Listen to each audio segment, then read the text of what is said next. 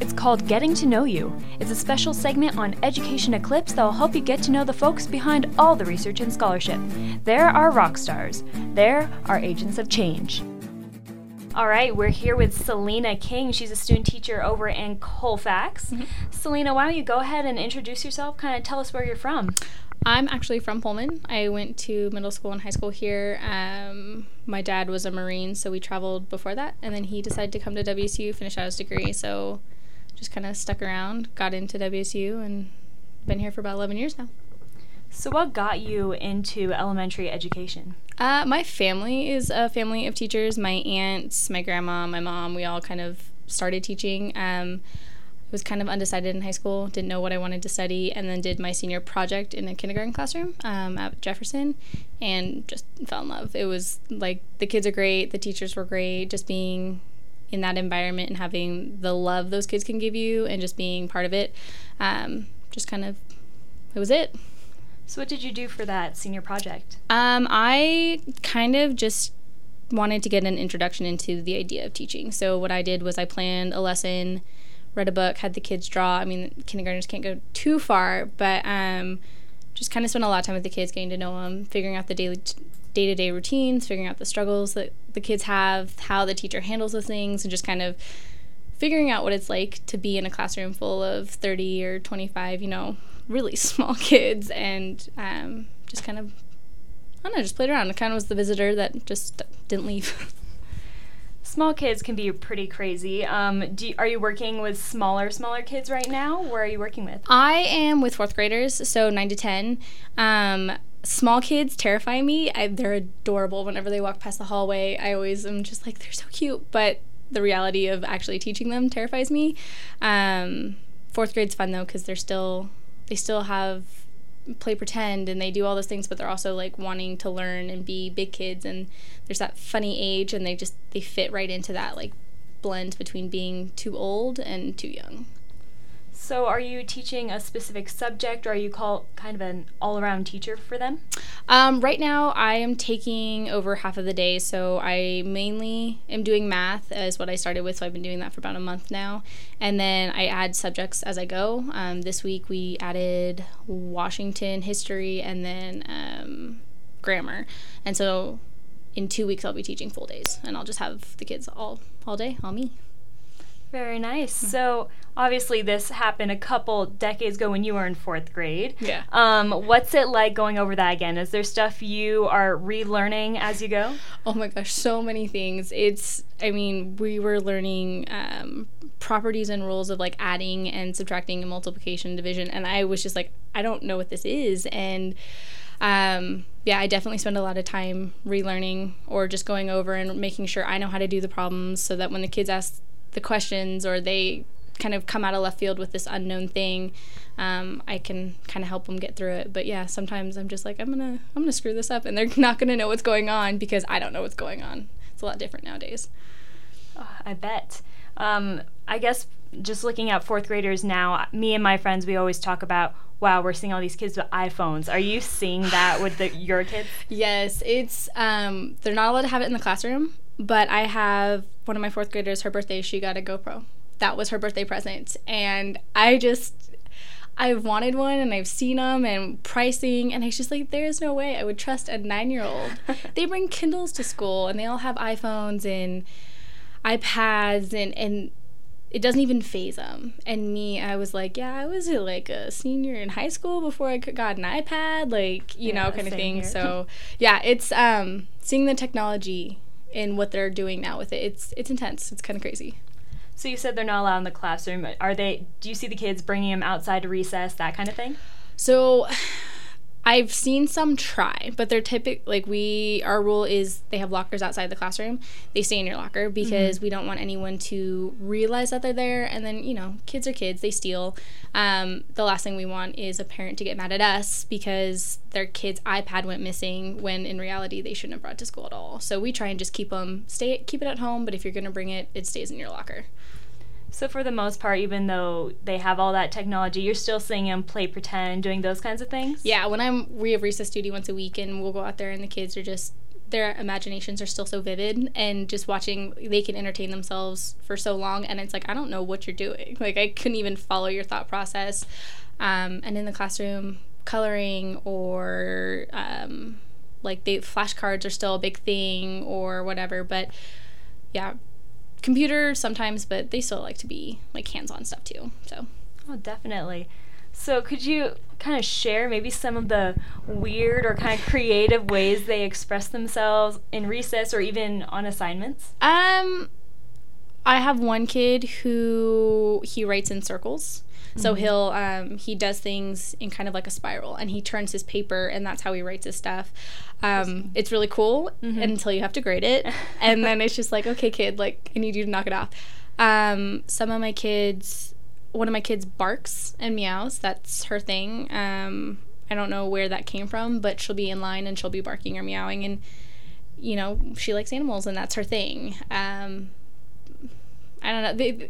They play pretend a lot, and I see teacher roles, like kids like to be in charge, or they like to pretend like they're in charge. But that's about the weirdest thing I've seen, is the barking. That gets really old sometimes. Well, I guess that kind of brings up, what are some of the challenges you are facing on a day-to-day basis? Because it's such a middle ground where these kids, it's like they can know between right and wrong, but it's still that beginning phase where they might not fully understand. I'm really struggling with the playing and the rough play that the kids are doing. They, you know, boys will be boys is the saying, but it's kids will be kids, and they get violent, and it's not so much they're malicious and they want to be mean. It's just that's how they play, and they don't understand how a small tap can go from being playful to being very mean and hurtful. And so having to explain that to my kids is really rough. Having to explain that, like, sassing and being rude, like, those are things that it's like you need to find that balance, and yes, you can argue with the teacher because you think you're right, but there's a point where it's you're disagreeing and then you're being rude. And finding that balance with those kids, especially being someone who's not a professional teacher yet, you know, it's, I don't want to cross over or step over that line of being the student still, because I am. And so a lot of things, if I don't know, I'm like, go talk to the teacher. Like, I send them somewhere else because I don't want to deal with it.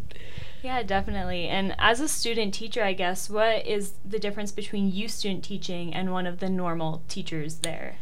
I think it's the discipline, or having that above discipline. I have been very lucky. My mentor teacher has made it very clear that when I am teaching, and it is, they will respect me. She's given me a lot of leeway to be that adult figure and give the discipline, and we have a point system. I can take points off, I can give them, I can reward the kids, and I can also, you know, punish them for being disrespectful or not doing what they're supposed to. When kids get upset and there's tears involved, or if it's bullying or something, I typically take a step back. One, just because I don't know how to handle it, and two, again, not going to overstep my bound, because once parents get involved, that's a whole other ballgame I'm just not ready to deal with quite yet. Yeah, I totally understand it. That's a huge step. So I guess with putting together your own classes and teaching, what have been some of the ways that you've kind of made it creative or made it your own when you're teaching lessons in class? I try and really bring in the kids' personal lives. I have a lot of kids who are big into reading, drawing, or sports, or even just kind of comic books and things like that. And I like to talk about my personal experiences to connect to a lesson. The kids get behind that, and when I can get them involved, they seem to really respond well. For the most part, though, I really like my teacher's style. She has a very casual style about it, where it's more conversational. We're trying to get the kids to communicate, and even if it's in math, I want them to be able to explain what they're doing, in a sense that they're not using all academic language and the right terms, but they're really, you can see the wheels turning kind of thing. They're not a robot. They're a little mind trying to figure out how to work it. So I just like to talk to the kids, like to have a conversation. Yeah, I bet. It's interesting whenever I talk to kids. I even have a cousin where we always say he's too smart for his own good because he's got that maturity of like the fifth grader. Mm-hmm. But then there's some things he can still understand because of technology and things that he witnesses himself.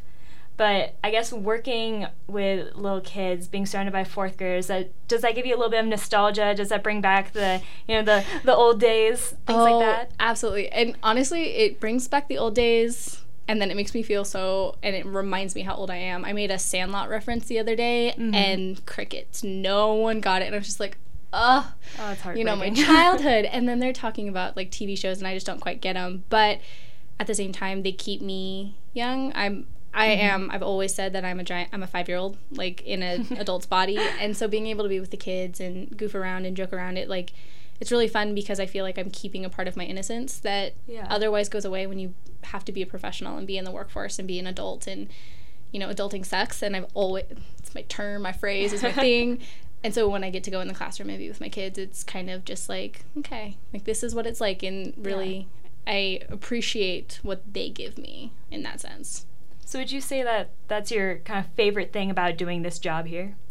Yeah, I think making those connections with the kids and feeling like a part of their world is one of my absolute favorites.